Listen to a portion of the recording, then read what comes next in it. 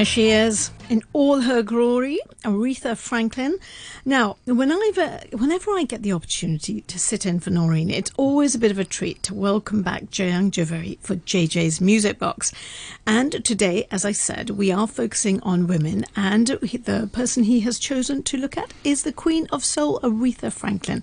And you heard from her there. Let me just welcome JJ into the studio. Good morning to you. Good morning, Sadia. It's so nice to be back here again. And when you played that track, I was thinking of respect. And just a few weeks ago, I came back from a trip to the Middle East, short trip, and traveled after 4 years. And on the way in, I encountered our medical staff who were doing PCR tests as we came in.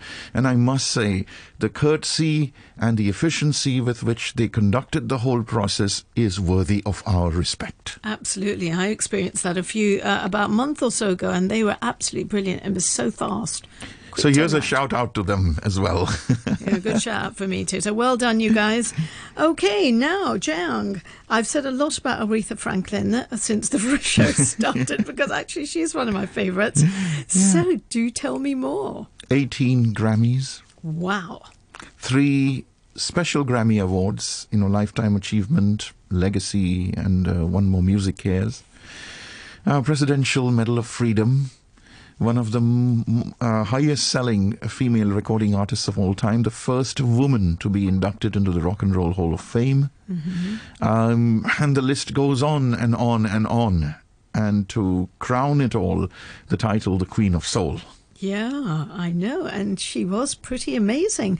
Now, did this start at a very early age? And we always go through it, in terms of her training or whatever?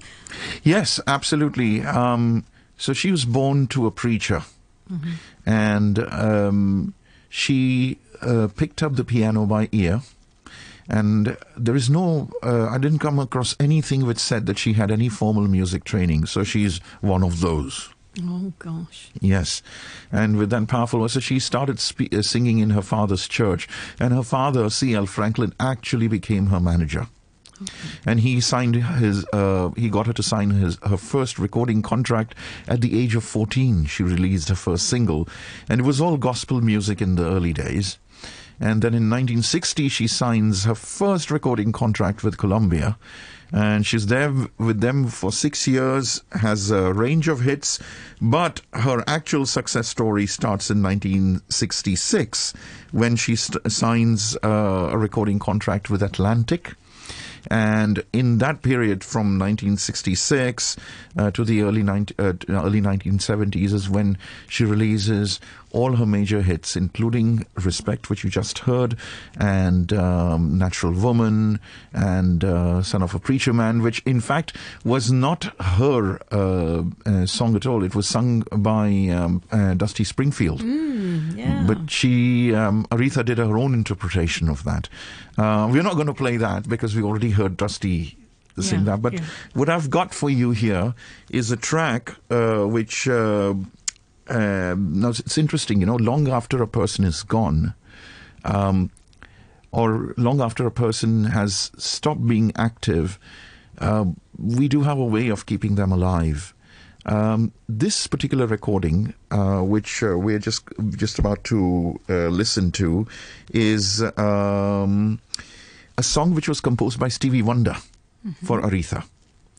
And it was done in the 60s, but then it was reprised with the Royal Philharmonic Orchestra in a 2017 recording, which is quite well done. I'm not always a fan of remixes, but this was done particularly well. So we just got to listen to this. It's Until You Came Back to Me, composed by Stevie Wonder and with Aretha Franklin, reprised with the Royal Philharmonic Orchestra.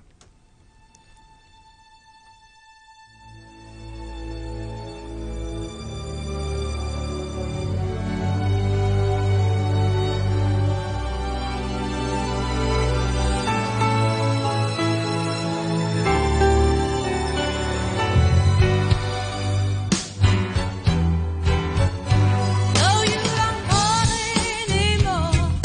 I sit and wait in there.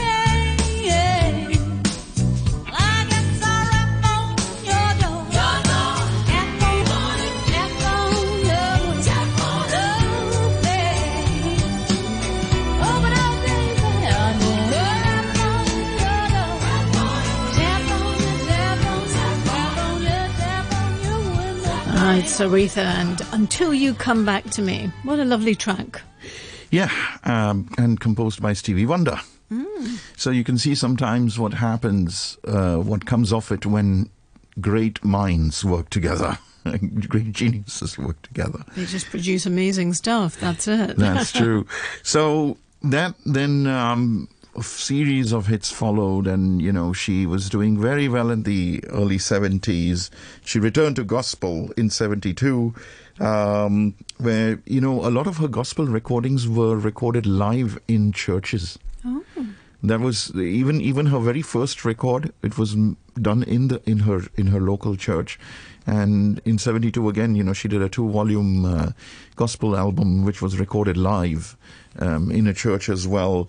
And then it's after that her career kind of began to wane a little bit. And the thing was that there were many reasons for that. Some of them blamed the recording company for not having kind of highlighted her skill, her forte enough. But then she changes from the Atlantic label to Arista, and again she sees an uptick in her career until 1988. Okay. Right? And she performs at the Royal Albert Hall in 1980 in the Royal Command performance. And in fact, in 1984, she stopped traveling overseas, for she had developed a fear of flying. Oh, really? Yeah. That was just kind of all of a sudden. She was doing a reasonable amount of, I suppose, travelling before that, wasn't she? Yes. But she decided, she basically just decided to stay within the United States for most of the time. And then,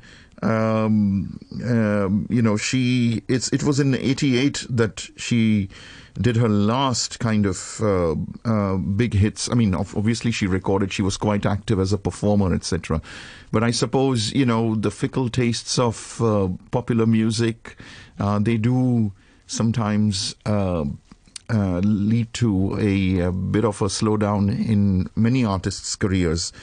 Despite that, she kept at it. She featured in the 1980 film Blues Brothers for a while. She did a cameo role, and she also featured there. And then she carries on till the late 90s, when she is awarded the Presidential Medal of Freedom by George Bush Sr. Sorry, it was George W. Bush. Okay. And then during her final years, she releases a few albums, including This Christmas Aretha, and finally, her last concert was in 2017. Okay. And in fact, it was one of my dear friends, Beiju, who told me about this, because in fact I have to credit him, because he connected me with Aretha. One had heard Aretha before, but I started listening to her so carefully because of him and what he pointed out. And he told me how he flew all the way from Bombay to Detroit to see the last concert. Wow. And even at the age of, even in her 70s, she had a powerful voice. She had the same commanding presence on stage. This is a lady who once stepped in for Luciano Pavarotti, of all people. Wow, powerful voice indeed then. Yes, because he couldn't perform at a Grammy. So she steps in and she sings the aria Nessun Dorma. Oh, wow. Just by listening to his recording a couple of times. Yeah. This is the stuff of geniuses. Yeah. So... finally, she said her last goodbyes on August the 13th, 2018. Was much known about her personal life? When we go through some of these artists, we always find out that rather they went through a number of husbands or wives or whatever. Yes. What was her personal life? Was it well? Okay? She went through 3 husbands. Okay. And she had 4 children. Okay. And both her sisters were into music. Her father was fortunate enough to have seen her success. Okay. But he then had a stroke, which he was in a coma. He was in a coma for nearly 6 months. Oh gosh. Yeah, and she took good care of him. I mean, she in fact moved back to Detroit just to look after him. And she's done a lot of collaborations and obviously had a great following. In fact, Martin Luther King knew her father from the early years. Mm-hmm. And he would always have her wherever he went and spoke. She was very closely associated with the civil rights movement. And a lot of the songs, when you listen to them, you feel the activism. Like, for instance, Respect was not only about civil rights, but it was also about female empowerment. Mm-hmm. And as we'll see in the last track that we shall hear today, again, it's a call. There are undertones of female empowerment. You make me feel like a natural woman. Mm-hmm. So she was very much in with the movements of the day, and she did espouse a lot of charitable causes, and that was it was there throughout her life. So now, if I was to ask you, I tend to sort of ask you, what was your favourite track of hers? Was there any particular moment in time where you thought, wow, this is the one that I really like? Although we're not playing that, it is. I loved her interpretation of "The Son of a Preacher Man." Well, I've got Dusty Springfield's version actually lined up, so I will play that just in a little while anyway. But so "Natural Woman" is the track we're going to play. Anything else about this particular track? You just mentioned when was this one recorded? This was also during the 66-67 period, which is where. She sort of 66 to 68 period, where she had just signed up with Atlantic Records. Mm-hmm. And what we are going to listen to, this version again was done with the Royal Philharmonic Orchestra. It's again amazing how we figure out ways. And this was in 2017 while she was still alive, and the album went up to number 4 or number 3 in the charts, if memory serves me correctly. And after her death, it climbed to number 2. Wow. Okay, we'll listen to that. Jayang, I'd just like to say thank you very much once again for coming into the programme. It's always good to have you here. And it's been super hearing about her. So we're going to end with Aretha and "Natural Woman." And also just after that, we'll go over to the news headlines at just after 11:30 today. Thank you very much, Jayang. Thank you, Sadia.